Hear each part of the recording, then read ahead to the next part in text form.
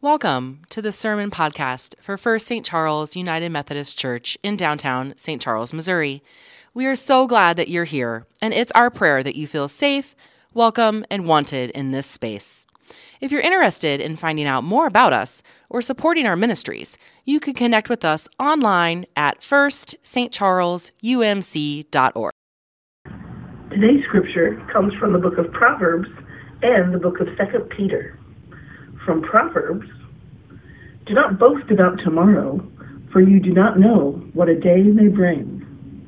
From 2 Peter, but do not ignore this one fact, beloved, that with the Lord 1 day is like 1,000 years, and 1,000 years are like 1 day.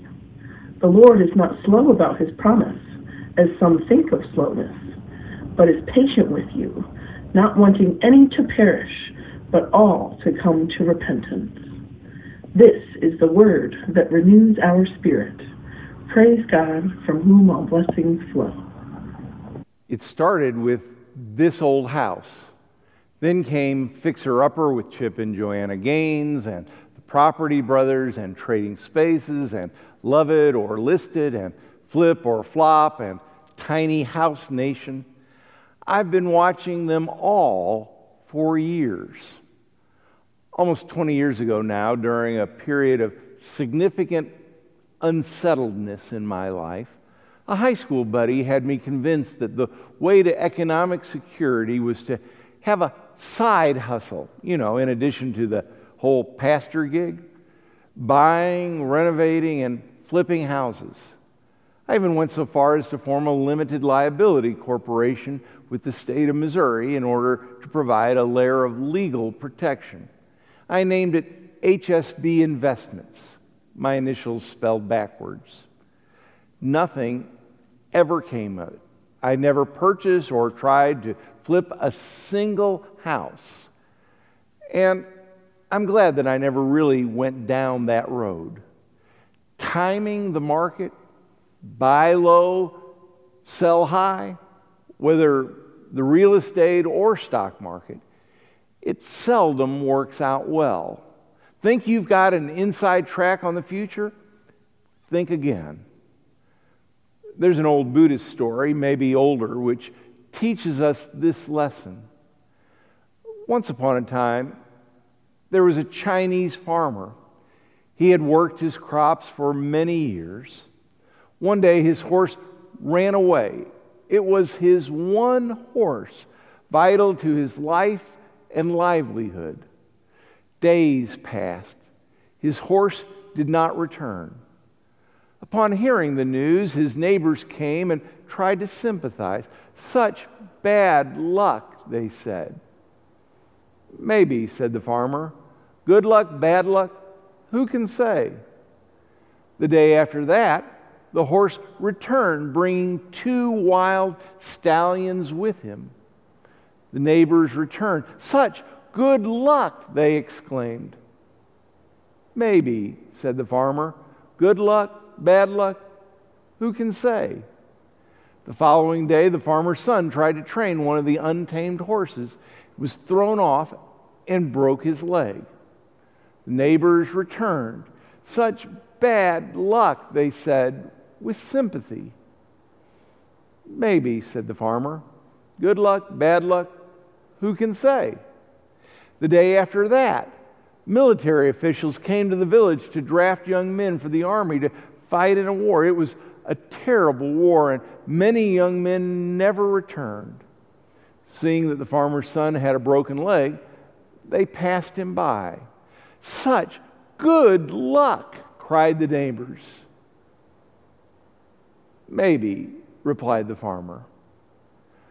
We never know what the fortunes of the present moment will bring. We live by faith in the midst of our not knowing. There's no other kind of faith. And such faith trusts, endures, sometimes evidence to the contrary, in the faithfulness at the heart of things. Today we wrap up our 3-sermon series we're calling Flipped or Flopped, on the building of our faith. If the first sermon spoke to the architecture of our faith, the space God gives us to work things out, and last week's sermon spoke to the brokenness, the messiness of our lives, this week is focused on how we move through time in faith.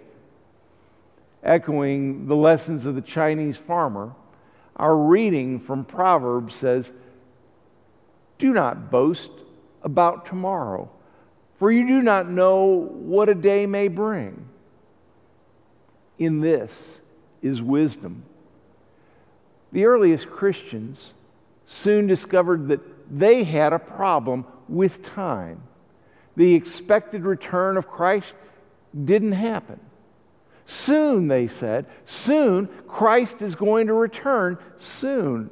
And Maranatha, they prayed, "Come, Lord Jesus, would you hurry, please? Come soon." And days became weeks, became months, and months became years, and loved ones started dying. And how do you lean in to such a future? If you've known anxiety about the future, worried about the future, fretted over the future, you know the feeling. Indeed, Christians can sometimes be among the most anxious people you'll ever meet. Reinhold Niebuhr once said that the root of much of our anxiety, much of our sin, is anxiety. It's what we might call the tyranny of anxiety. We want certainty. Faith counters that with trust. It's a trust that focuses on the here and now. Maybe you know that Bach wrote a cantata that, when translated to English, comes out as, "I have enough." It is enough. I have taken the Savior, the hope of the devout, into my longing arms. It is enough. I've gazed on Him. My faith has pressed Jesus to my heart. I would now, even today, gladly wish to leave this world. It is enough.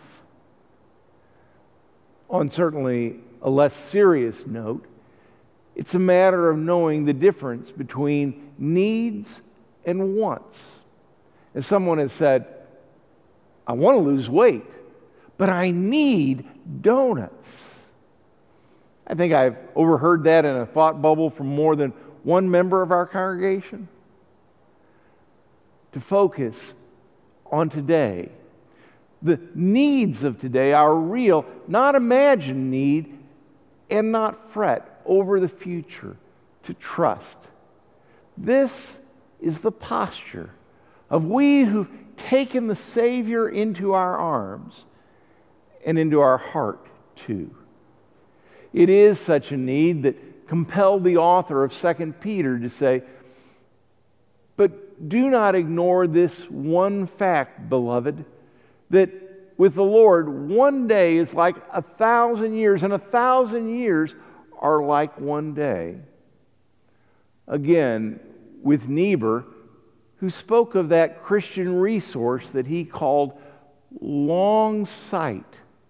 We can take the long view, the longest really, because we live by and for God, whose sight is the longest.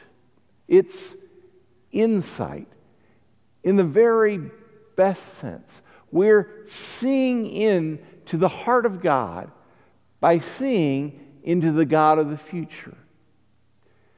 Do you know the old gospel song? It was most recently sung by Leanne Rimes. "There are things about tomorrow that I don't seem to understand, but I know who holds tomorrow, and I know who holds my hand." Why?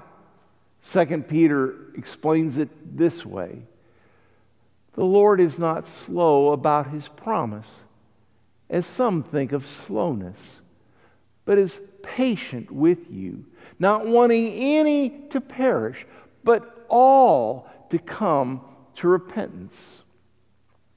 God has taken the long view, is long-sighted, because God doesn't want anyone to perish. A theological highlight for me was getting to hear a lecture series by the great German theologian Jürgen Moltmann. Someone once asked him, "Herr Moltmann, are you a universalist?"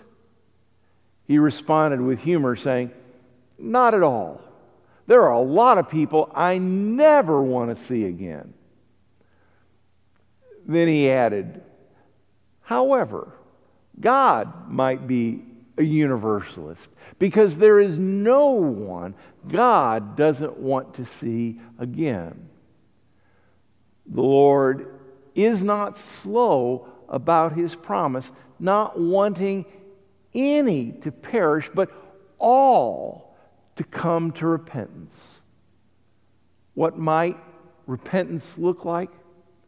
Might it look like a freedom from worry, a turning toward trust? Is not salvation at its very heart a trusting in the heart of God? Fred Craddock tells a story from his early ministry in a small town in Oklahoma. There was a group of men who met every morning for coffee at the downtown cafe. A 77-year-old man named Frank was the leader of the group. He was quite a successful farmer and businessman, a decent man, but was decidedly unreligious. He was not in any way a churchgoer, as most in that town were. Frank passed the young preacher one day on the street, and smelling a possible evangelical moment about to happen, said to Fred, "I work hard, I take care of my family, and I mind my business. As far as I'm concerned, everything else is fluff. In other words, leave me alone. I'm not a prospect for your church." That's why the guys at the cafe and most others in town were surprised when one Sunday Frank came to church and presented himself for baptism. People wondered why.